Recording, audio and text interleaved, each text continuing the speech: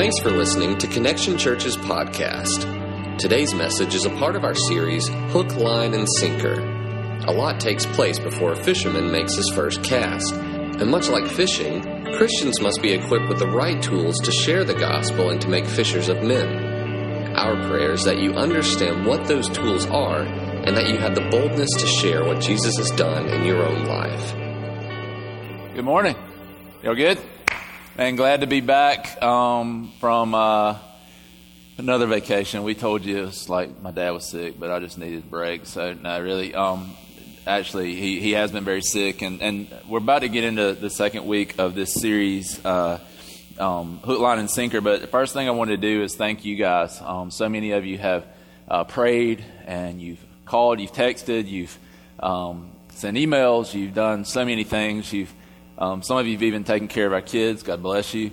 And you've been there for us. And I just want to say thank you for that. Thank you for being there for us and for truly being a family to us. And I share with the 9 o'clock service that I think one of the things that means the most to me about our church and about what I've seen God do is that I see a family. And I know people say it's 1,000 people or 900 people, whatever it is this week. And you look at it and you say, well, it's so big. I don't know. But I see people that rally around each other. I see people that genuinely love each other. I see people that sacrifice for each other. And that blesses me as much as anything. And I'm very thankful for that. With the church the size it is, I can't do everything. I would love to. And it's hard for me to let go of not being the one who can meet every need. But I'm very thankful for the body of Christ being the body of Christ. I'm very thankful that we fill the gaps for each other and that you care for one another and that our connect groups love each other and that you meet each other's needs. And one thing I firmly believe is that the church is not healthy when one person, the pastor, is doing everything. The church is healthy when the body of Christ is ministering to the body of Christ. And I see that happening, and I'm very, very in awe of that. I think it goes so against the grain of our culture. I think it speaks to the love of Christ, and so I'm very thankful for that and thankful for the love that you guys have shown us through the last week or so.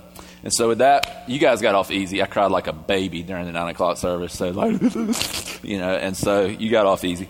Unloaded it all on them. So anyway, we're going to continue the series. If you have your Bibles, you can turn to Mark chapter 5. We're going to be reading verses 21 through 43 today and talking about those scriptures and continue to look at this hook, line, and sinker thought of us being called to be fishers of men. When Jesus called people to follow him, he called us to not just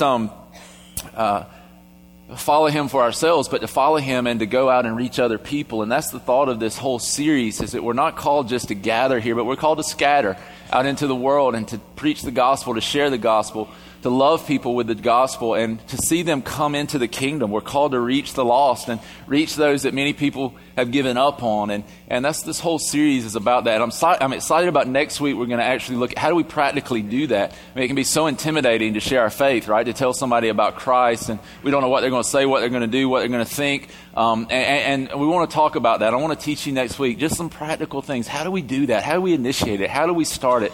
And I believe this, that God's called us to do that. He's called us to go outside these walls, to share our faith. And so we're going to be looking at that next week. This week, though, we are going to be in Mark chapter 5, verses 21 through 43. And I hope when you leave here today, you'll be encouraged that because of what Jesus has done for you, as you reflect on that, you really begin to see there's no way that you can withhold the love that he's given us from other people. So Mark chapter 5, beginning in verse 21, we'll read this and pray and we'll jump in. It says, when Jesus had again crossed over by boat to the other side of the lake, a large crowd gathered around him while he was by the lake. Then one of the synagogue rulers named Jairus came there.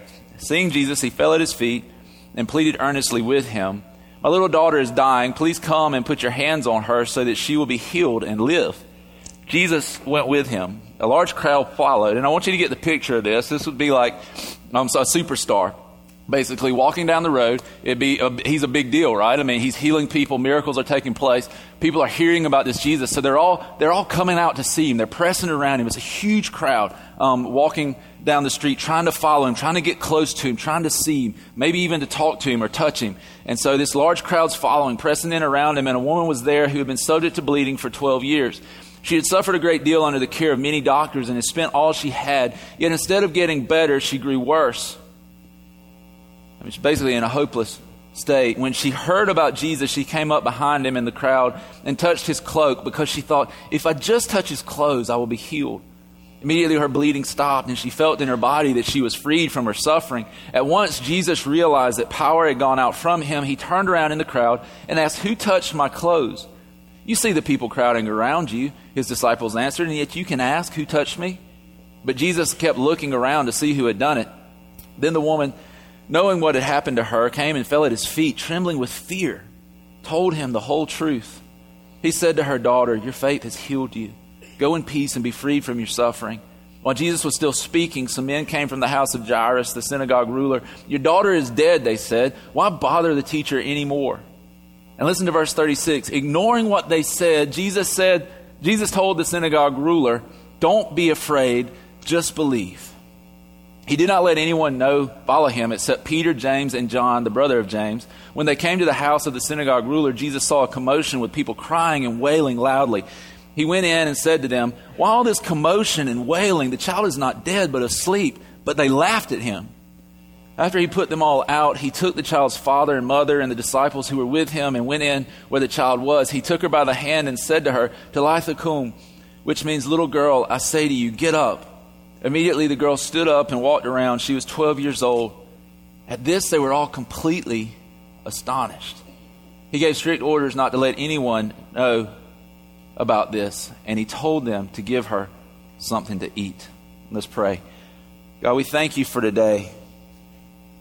We thank you for the opportunity to open your word, God. I know that it is living and active, that it works in our hearts, that when we interact with it, it interacts with us, and it begins to shape us and mold us to be more like you. It begins to awaken us to who you are. And God, I pray that today we would truly be awakened, that there are people who in here right now, God, according to your word, they're not spiritually alive. They aren't living abundantly in you. They don't know you. I pray they would be awakened by your word. I pray for those of us who maybe find ourselves like this woman. Maybe we've been struggling with things for years and years, and some of us have even given up hope that it would ever be healed, that God, we would ever be whole, that we could ever get past this sore spot, this emotional scar, this thing that's happened in our life. God, I pray that you would begin to open our eyes, open our hearts to the reality that you want to bring healing, that you want us to be whole, that you do want us to be spiritually broken at what you've done in our lives, but not wounded. God, I pray that you would just move in a great and mighty way today as we talk about your word and talk about who you are. Thank you for Jesus, the cross, and forgiveness. In his name we pray. Amen. Amen. It's been one of those months, I guess. It's been a while since things have felt very normal around my house. My dad's been in and out of the hospital for several weeks now. I think he's probably spent about 20 or 21 of the last 40 or 45 days in the hospital, either here in Savannah. So it's been kind of a roller coaster thing. This latest thing he had was a brain hemorrhage in which he had on the front part of his brain a blood vessel burst, and it of course, it caused him to lose some vision for a while. It caused a great deal of pain. And so they air vac him down to Savannah. They get him down there to get him in trauma. They begin to do the things they need to do to get him stable. He finally gets stable. They thought maybe we had avoided him having surgery. And so they said, let's just watch him. Let's see. Hopefully everything will get washed out. The pain will go away. And we'll just be able to release him and he won't have to have surgery. Well, on Thursday, they decided they needed to go ahead and do surgery. He was in so much pain, they couldn't get the pain to subside. So they decided they'd go ahead and do surgery. And I don't know about you, but I would like to think I could have been a doctor. I could probably treat coughs. You know what I'm saying? I could probably deal with the flu, maybe.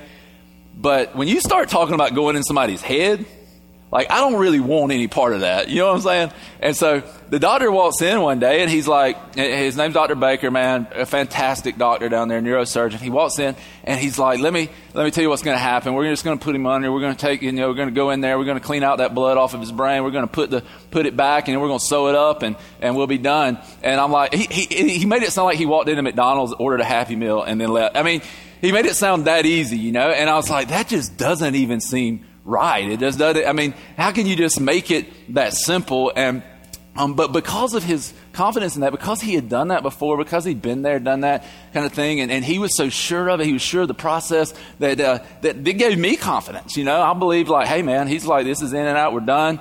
He'll be on the road to recovery. So I had a lot of confidence in that. And when he went into surgery, even I really felt good that this doctor knows what he's doing. He's going to take care of him. He's going to make sure he comes out of this okay, and I feel good about this. And so I was thinking about that, though, when we were in waiting for him to be wheeled back for the surgery. And he was there when they were coming to get him to go do the anesthesia, and they were talking to him. And I was thinking about, like, what would rob me of that confidence, right? What could it be that I possibly could overhear or hear the doctor say, or hear someone say that would rob me of that confidence? And I was sitting there thinking about this, and it was kind of, in those situations, you kind of have to laugh or else you'll just go crazy. So I'm thinking about these things, and I thought, what if they were about to push him back, and you hear one of the nurses tell the doctor, like, hey, doc, don't worry about that last one, man. Go get him. It's all right.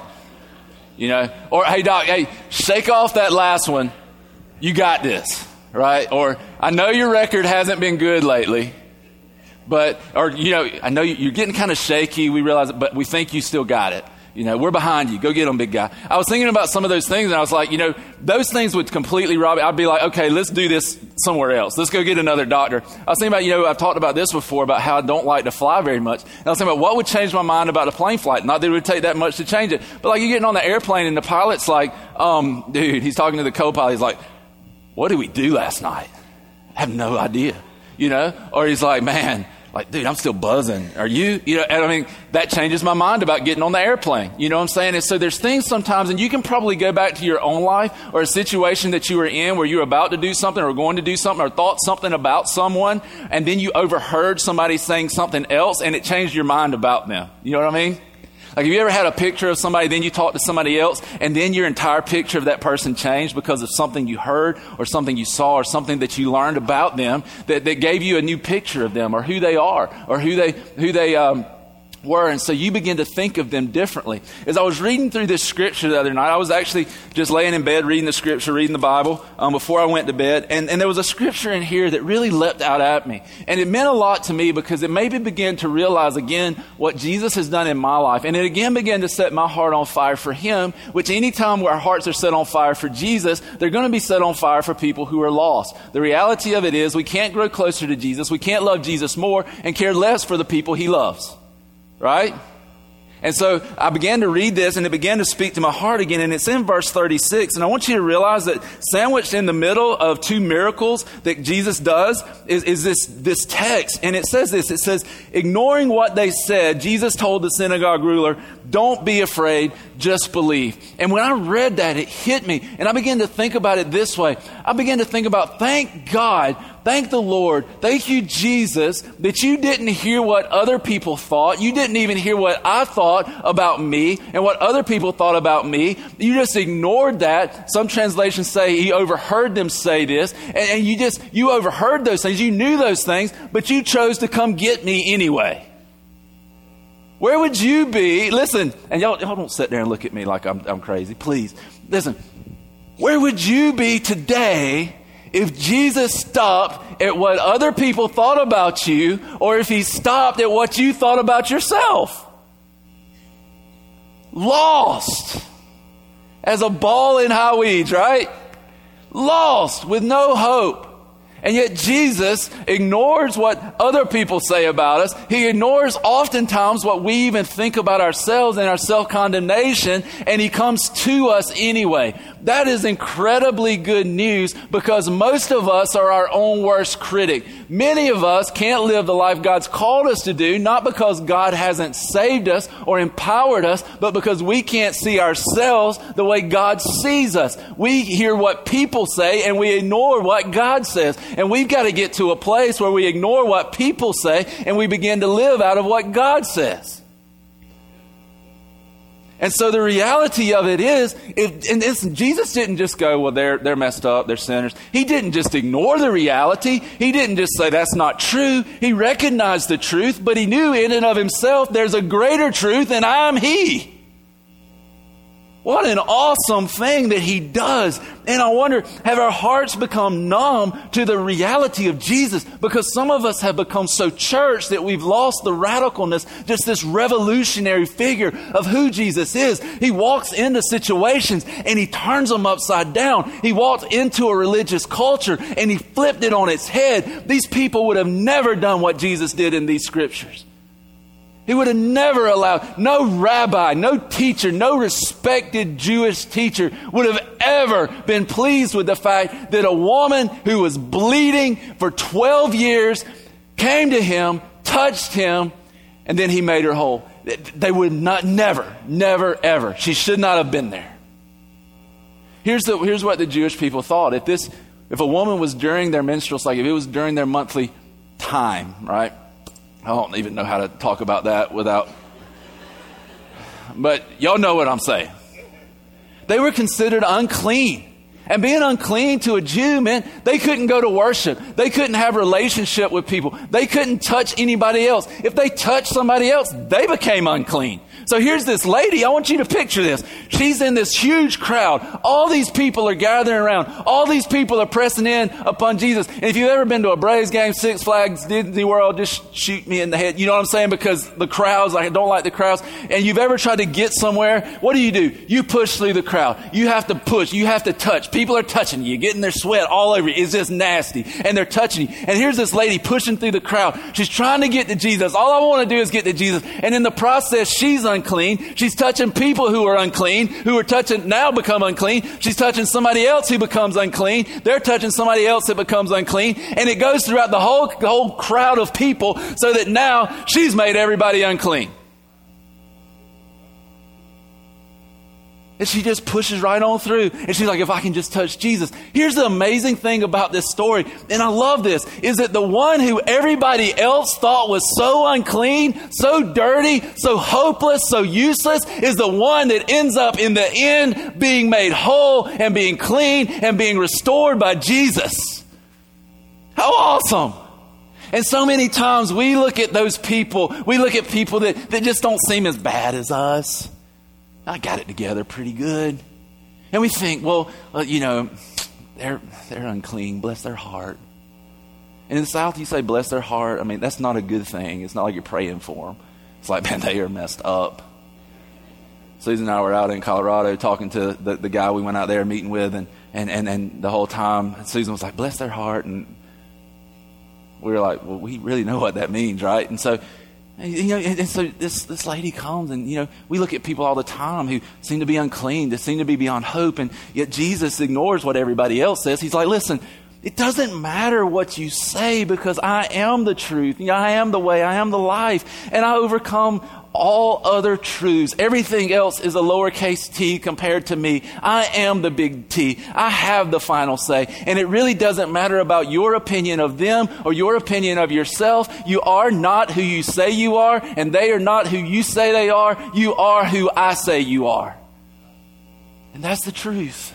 And Jesus comes in and he begins to heal this lady. He begins to cleanse her. And when this is happening, here comes Jairus' people, and they're like, Jairus, listen, don't bother the teacher anymore. The little girl's dead. And we see Jesus just say, guys, come on, I'm Jesus. And so he just keeps going.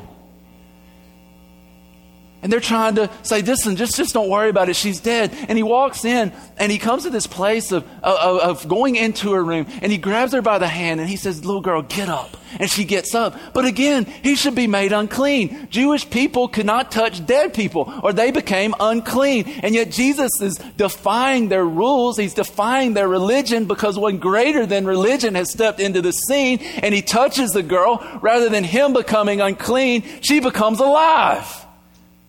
And that's what Jesus does for us.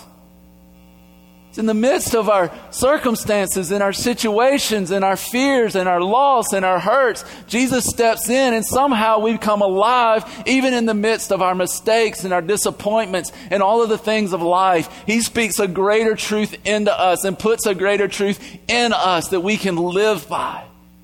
He is the truth. Who wouldn't want to serve this God who says, you know what? I'm greater. We sing it, but do we believe it? Our God is greater. Our God is stronger. He's strong to deliver us. He's strong to heal us. He's strong to bring us comfort. He's strong to save us. One of the things that I really want to challenge you with, and I've been challenged with myself probably more than you would ever know, is that in this text, there's these people. The Bible says that there are people. There's a great commotion in the house. This little girl has died. There's a great commotion in the house, and all these people are there, and they're weeping, and they're wailing, and they're mourning, and they're just shouting, and just really pouring out all this emotion. But the thing that would happen oftentimes in those days with Jewish people is they would come and they would hire wailers to come to the house.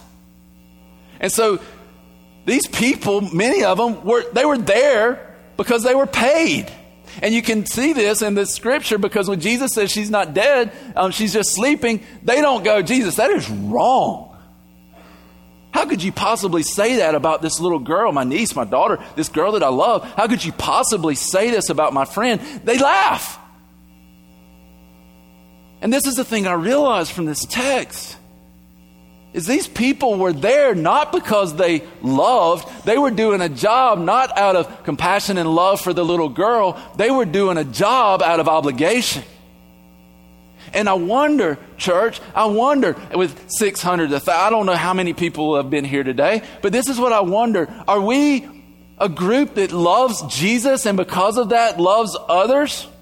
Or are we just a group that makes a lot of commotion but really doesn't give a crap about people? Are we just here out of obligation, or are we here out of love? It makes all the difference in the world. I believe one of the reasons that the church has been so ineffective is because most of the time people are there out of obligation, not out of love for Jesus. Our hearts aren't set on fire by Christ. We're just trying to check off a list to make ourselves feel better or make ourselves look better because of what other people have said. How easy would it be for the people in that religious culture to feel like I don't fit into all the rules and all those things that they had to do and all of this regulation and all these stuff. But I wonder, how different are we? Do people on the outside look at us? Do they look at our worship? Do they look at our love, and do they say, I can fit in that? There's a place for me. Or do they look at us and go, there's no way I can do that. There's no way I belong there. It matters. I believe that we're called to care. We're called to love. We're called to go. We're called to go to the least of these. Those that nobody else wants, bring them. We want them. Those that everybody else has given up on, I have hope that God can restore them.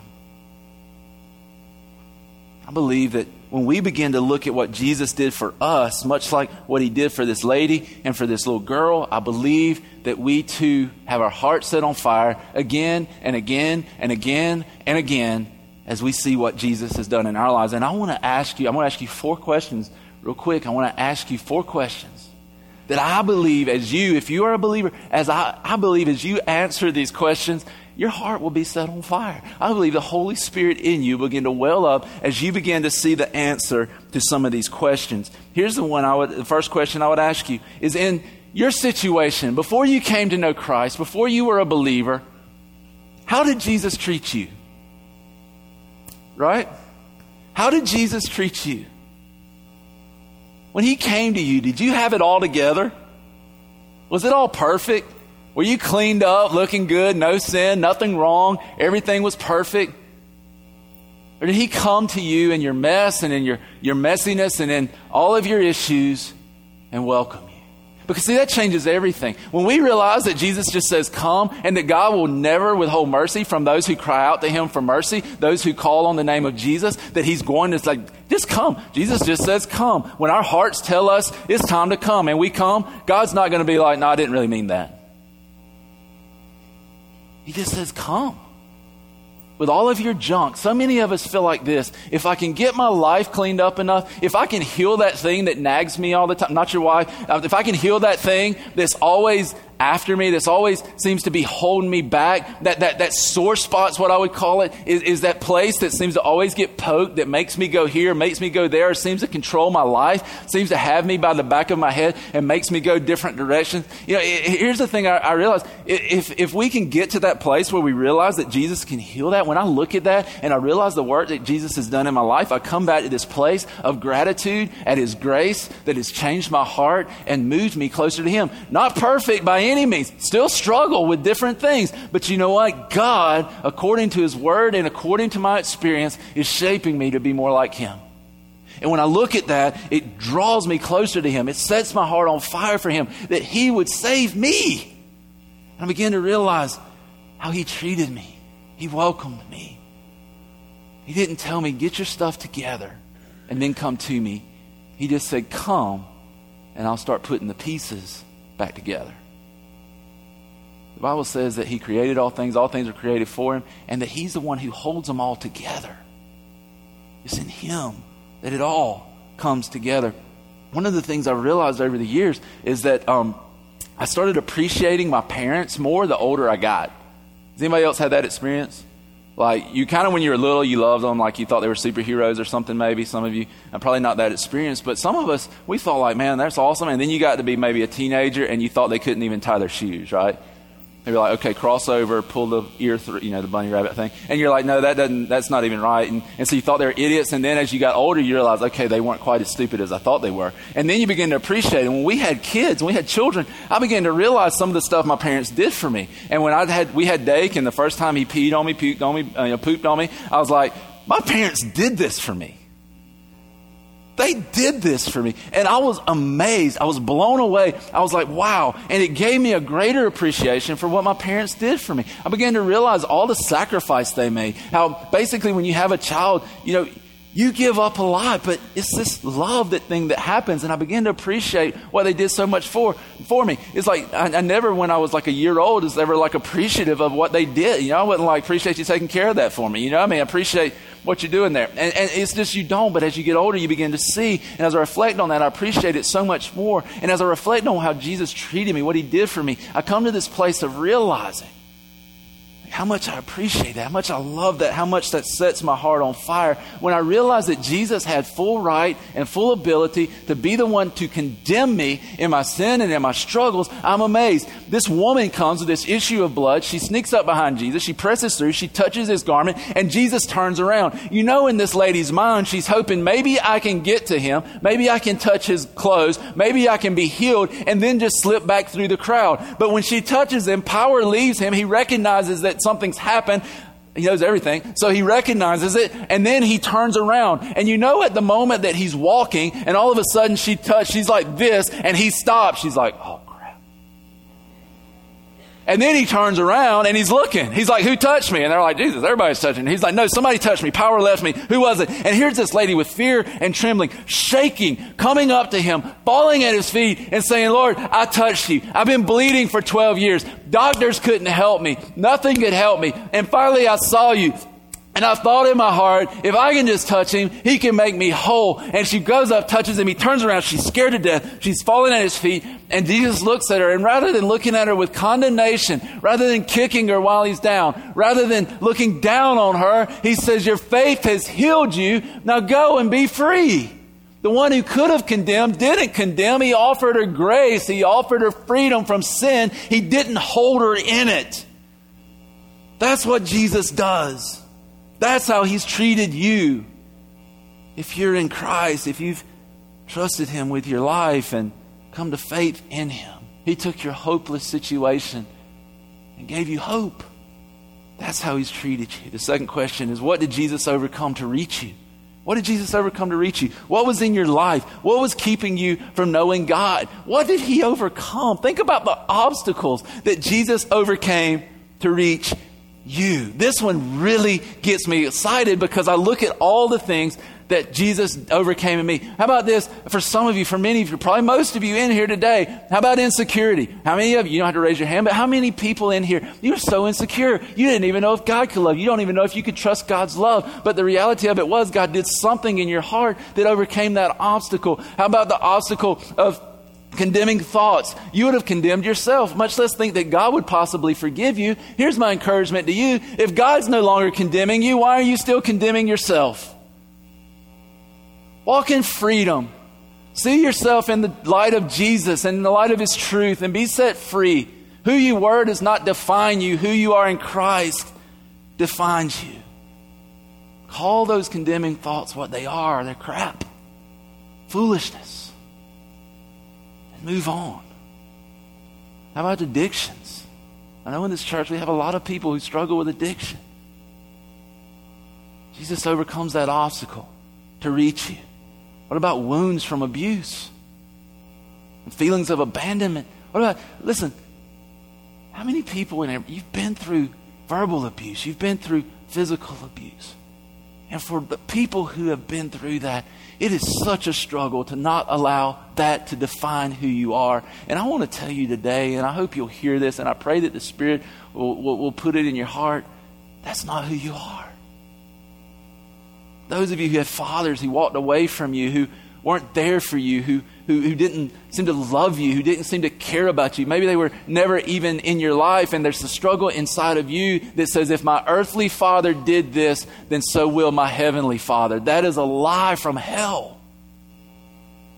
He will never leave you nor forsake you. Even in your darkest moment, even in the hardest hour, he will be there. He's not going to abandon you. And yet these insecurities, these feelings, these fear, Jesus comes in and he crosses those. He moves those out of the way and he comes into our heart. He defeats our impurity. He gives us our life back. So many people, you think because of things you've done or things you've seen or things you've said or things you've been through, that somehow it makes you beyond the reach of God, and it simply does not.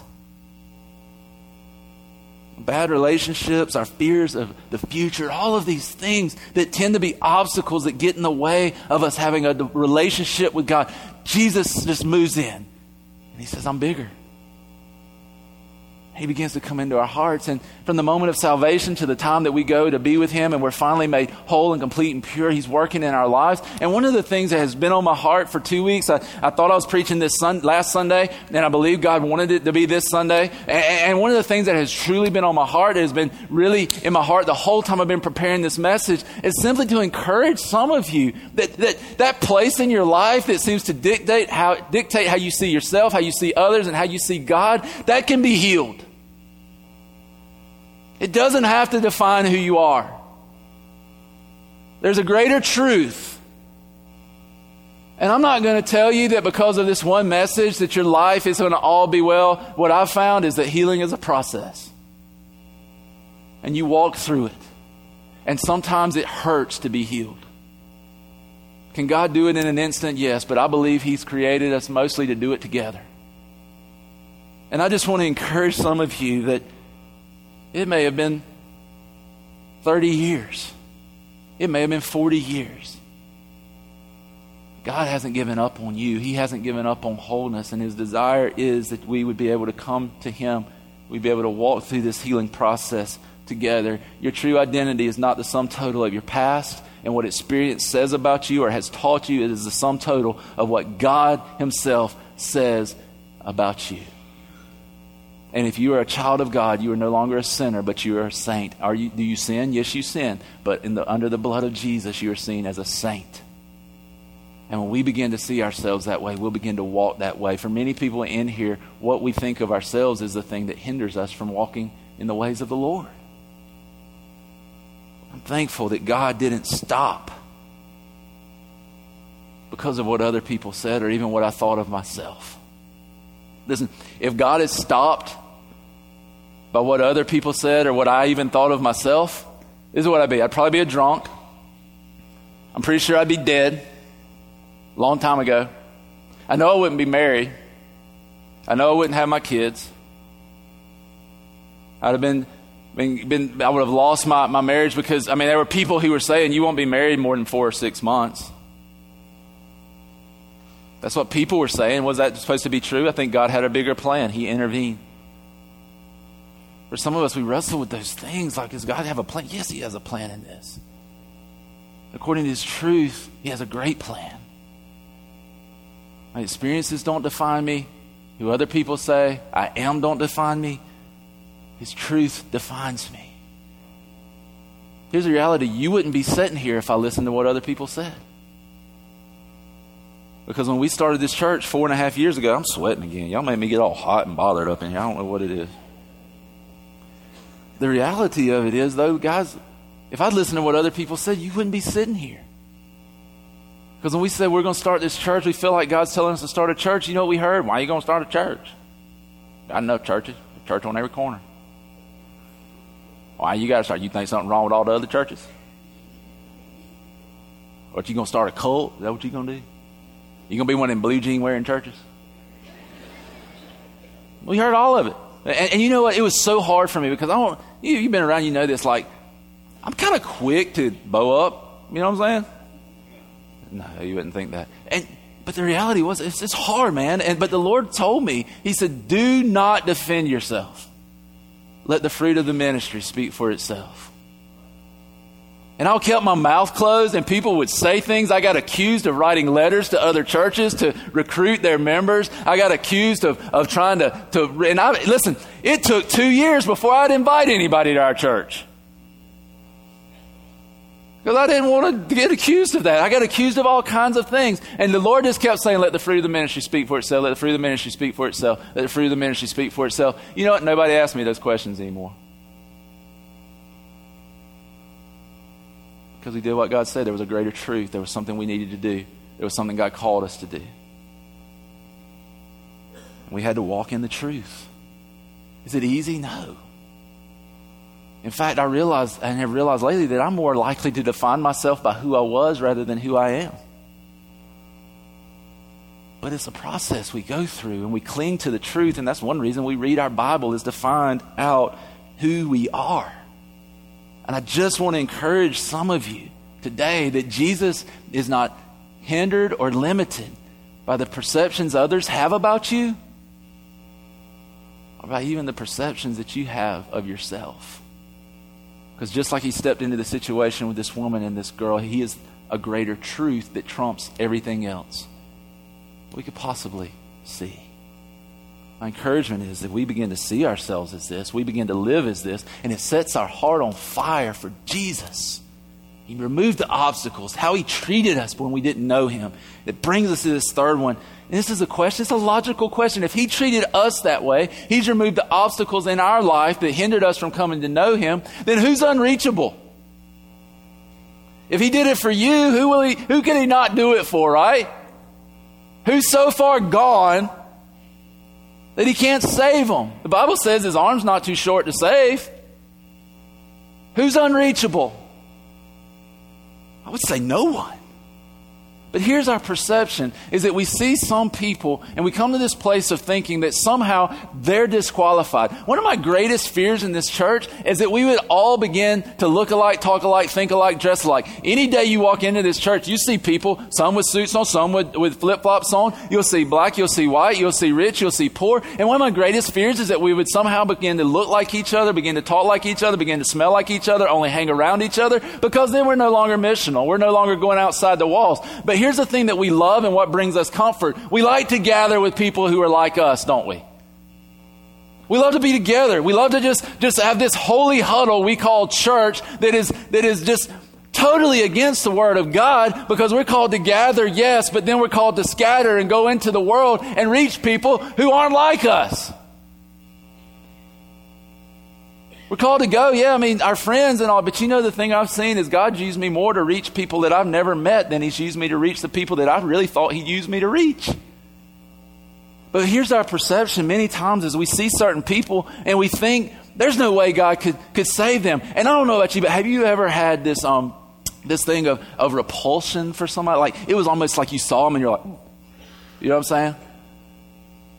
Like they just grate your nerves, right? They just get on your nerves. And you find this out too, like when you get married, because, God puts you together and you're so different. And then like he puts you together and then all of a sudden little things get on your nerves. And I was talking about Billy and Kate this morning. Billy's back from his honeymoon. He and Kate got married. So excited about that for them. And the funny thing about it is, and I told them this before they got married, I was like, there's going to be things you find out about each other. There's going to be little things that people do that when you get married that just gets on your nerves. Can I get an amen from somebody up in the house today? Things that just you just look at. And one of the things, like I told her, I was like, man, listen, there's going to be a day when she's just sitting there eating a bowl of cereal. And the spoon hits the bowl. And then she begins to crunch it. Just crunch. And the first thought that comes to my mind is, can you just shut your mouth? For the love, just chew with your mouth closed. And you're like, will you stop? And you're like, what? Just breathing. It's just that breathing. It's just annoying. There's things that get on our nerves. There's certain types of people that get on our nerves. There's certain types of people that repulse us. And in fact, when we see them, it begins to make us think that, man, I just want to get away from them. There's certain people that we've stereotyped to say, man, I don't even think that God can't reach them. We might not always say that, but our actions indicate it because we avoid them. We don't welcome them. We don't want them in the church. We just tell them, you can stand outside the door. You don't come, And if they do show up, we try to squeeze them out. With the messages we preach, with the things we say, because here's the thing I realized, ministry is a lot easier if it's not messy. And so we try to squeeze the mess out so we don't have to deal with it. But the reality of it is, Jesus stepped into the biggest mess that was ever created. It was our mess. He stepped in to clean it up. How can we turn our backs on people who are in a mess? We can't. And some people, this is what happens. Some people we see them, or some people we think about them in certain ways of life that they're living or things that they're doing. And how many of you just like look at this? This right here is chalkboard, right? Some of y'all have never seen this. This is a chalkboard. What you do is you take a piece of chalk and you write on it. And then you take another thing that you have to hit against the wall and get the dust out every now and then, called an eraser, and you erase the chalk off the board. But how many of you have ever been sitting there? There's always the kid in class that would do what? He'd walk up to the chalkboard and he'd do what? I love that reaction. That is so awesome because I ain't even done anything yet, right? Watch. And y'all are like, it just freaks us out. It's just, is it not repulsive? It's just like, no, it just grates our flesh for somebody just to do like, I mean, that's all. It didn't hurt. But how many times do we approach people that way? We're just repulsed. How could they do that? How could they think that? How could they say that? We just shy away. We squeeze them out. We push them away. Tell them they don't have a place. They don't fit. You don't belong. You don't look like me, talk like me, act like me. You got struggles I've never dealt with, so somehow that makes me feel better when you're in your own bondage to something else. Right? I'd say we're all in this together. I'd say we're all in a healing process trying to move towards wholeness in Christ together. And the problem in the church is typically we push away everybody who's not like us. I'd ask you this: who are the people that you look at and you just feel like I can't? No, I'm not. Nope. I don't have anything to do with them. For me, I'll tell you the one that bugs me the most, that I just want to like grab them by the throat. Gossips. Like the other, I'm fine. People that talk about people drives me nuts. Right? Just aggravates the mess out of me, especially in the church. I'm like, what are you doing? Why are you doing it? Why would you destroy somebody else to try to make you feel better? Why would you disguise gossip as a prayer request so that you can talk about somebody else, make yourself feel better because of their difficulties or their struggles? For a lot of people in here, it's got to do with skin color. It's got to do with skin color. How shallow, how lame, how pathetic, how small to withhold the love of God because of the color of somebody's skin. I know we're in the South. I got news for you. The South ain't going to rise again. It ain't happening. And listen, if the color of somebody's skin determines how you think of them, how you feel about them, how you're willing to love them, you need to repent. Because you're in sin. God loves you through what he loves you through, and he brought you through what he's brought you through. How can you withhold love of somebody because of the color of their skin, as if it makes them less than you? That's the definition of a bigot. We should turn from that. How about homosexuals? You don't get it tense up in here? Everybody's reading Just Pinch the Seat, right? He's going back to that 50 Shades of Grey thing he did back in August. I preached a whole message on homosexuality. I'm not going to back away from the topic. I'm not scared of the topic. I have had several one-on-one lunches and coffees with homosexuals. You know what I found? They're people. They're people. People with struggles just like you. I've had people come into this church and they'll see a guy or a girl here that they know is a homosexual. And I've heard that. Let me bring you into church world, like staff. This is what I hear. Well, I don't think I can come back to your church. Why not? Well, I was there and I saw this gay guy there.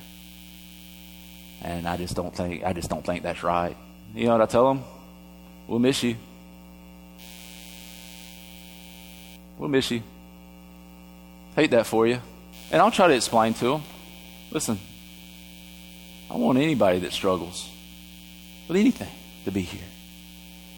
Where would I rather them be? We really think that pushing somebody away because we don't agree with their lifestyle, really? Because this is what I believe. If God can heal my heart, if God can do a miracle in my life, whose life can't he do a miracle in? Who's beyond the love and the reach and the healing power of Jesus? No one. How can we withhold love? Listen, another thing that gets on my nerves is greed. Greedy people bother me. We've been blessed with so much, and then people that won't help anybody by giving anything, including time or money, bugs me. Can't withhold love from them. I hate to see guys when they treat their wives bad. I hate to see guys that treat girls bad, period. Ticks me off. I believe God can heal them. You might have to punch them in the throat first, but God can heal them. No one is beyond the reach of Jesus. There's no one. Maybe the better question we should ask ourselves is, how dare we think that someone else is unreachable? How arrogant to think that someone else is unreachable. Who are we to judge somebody as unreachable? What if Jesus had done that for you or to you? Last question.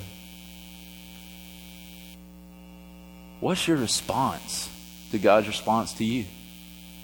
And how do you respond to this? How do you realize this in your life? How do you respond to that? I was thinking about the scripture. I went back and read it, and it really began to speak to my heart. It's in Luke chapter 17, beginning in verse 11. It says, "Now on his way to Jerusalem, Jesus traveled along the border between Samaria and Galilee. As he was going into a village, 10 men who had leprosy met him. They stood at a distance and called out in a loud voice, 'Jesus, Master, have pity on us.'" These people are hopeless. They're lepers. They're outcasts. They can no longer be around their family. They can no longer worship. They're estranged. They're distant. They have no hope of coming close to God. When Jesus saw them, he said, "Go, show yourselves to the priest." And as they went, they were cleansed. One of them, when he saw he was healed, came back, praising God in a loud voice. He threw himself at Jesus' feet and thanked him, and he was a Samaritan. That's huge. Samaritans and Jews didn't like each other. They hated each other. You want to talk about racism? It existed between Samaritans and Jews, and yet Jesus heals this Samaritan. He goes off, and this one guy comes back. And it says, Jesus asked, "Were not all 10 cleansed? Where are the other 9? Was no one found to return and give praise to God except this foreigner?" Then he said to him, "Rise and go. Your faith has made you well." Here's the thing I would tell you. Our response should be the response of the 1, not the 9. The response should be that we run to Jesus, thanking him for our cleansing, and then we go away praising him and telling other people about him. I can honestly tell you, I don't want to be the 9. I don't want to be like the 9. I don't want to receive God's mercy and his grace in my life, his salvation in my life. And I don't want to walk away feeling this entitlement that has so plagued our country that makes us think we deserve everything we get. You need to hear this and hear this clearly. If you are in Christ, what you deserve was hell and what you get is heaven. You aren't entitled to anything but spending eternity separated from God, and yet God, in his great mercy and his grace, has given us life through his Son.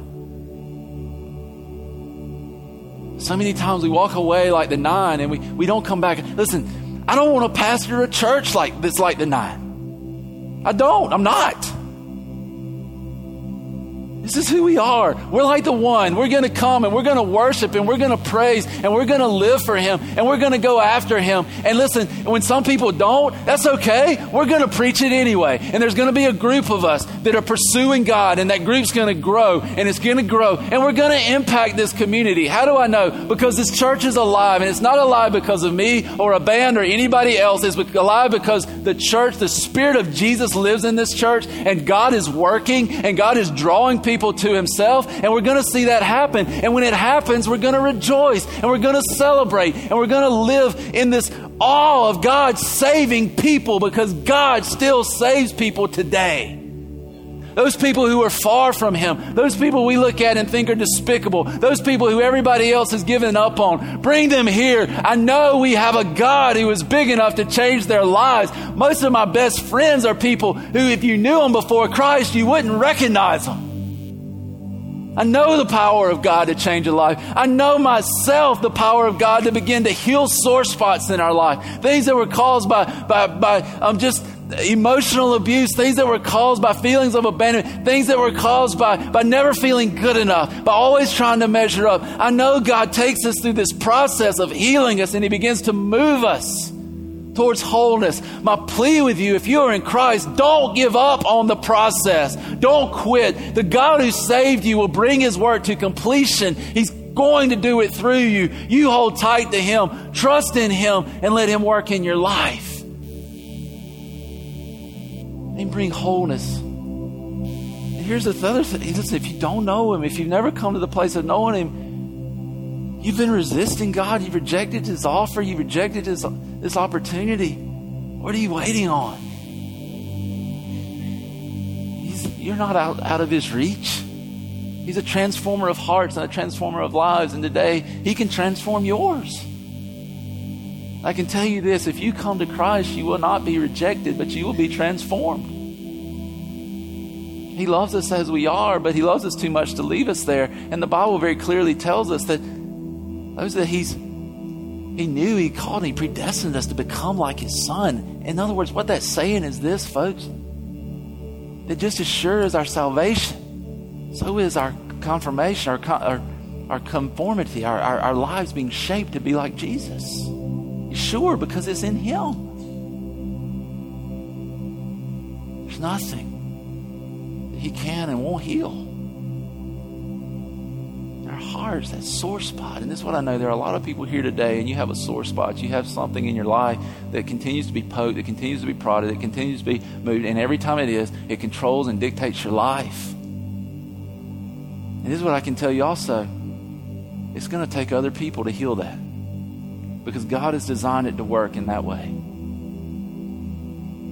That we walk through life together, being healed, being restored, being made whole. I just believe that there's people here today who need to begin that journey of healing. The crazy thing is that so many times God takes our sore spot, that thing that hurts us, the thing that seems to control us, and he begins to use that to become the greatest platform for the ministry he gives us. But it takes place when we finally come to a spot of saying, God, I believe you can do it, and I'm willing to walk it through. This is what I want to do. I'm going to ask everybody just to close your eyes, bow your head. We don't usually do this. But I believe there's things in here that people are dealing with, and we need to get We need to rip off the scab so that healing can begin. We don't need another emotional experience. We need people who begin a healing process. And I can tell you this church is committed to walking that through with you. Their staff, their people, not just our staff members, but people in the church who've been there, they've been where you are. We want to help you. So everybody, with your eyes closed, your head bowed. Here's the thing I want to offer. First, I want to ask you don't know Jesus, and today you want to. Today you say, I know He's spoken to my heart, and I want to know Him. I want to be healed. I want to be cleansed. I want to be made whole. That's the first person I want to talk to. I'm going to ask to respond. The second person is the one who's here who knows that there's something that's just not right. Something you need to be healed from. There's just a sore spot, this thing that keeps getting pushed, this thing that keeps getting manipulated, that keeps controlling your life. We want to walk through a healing process with you.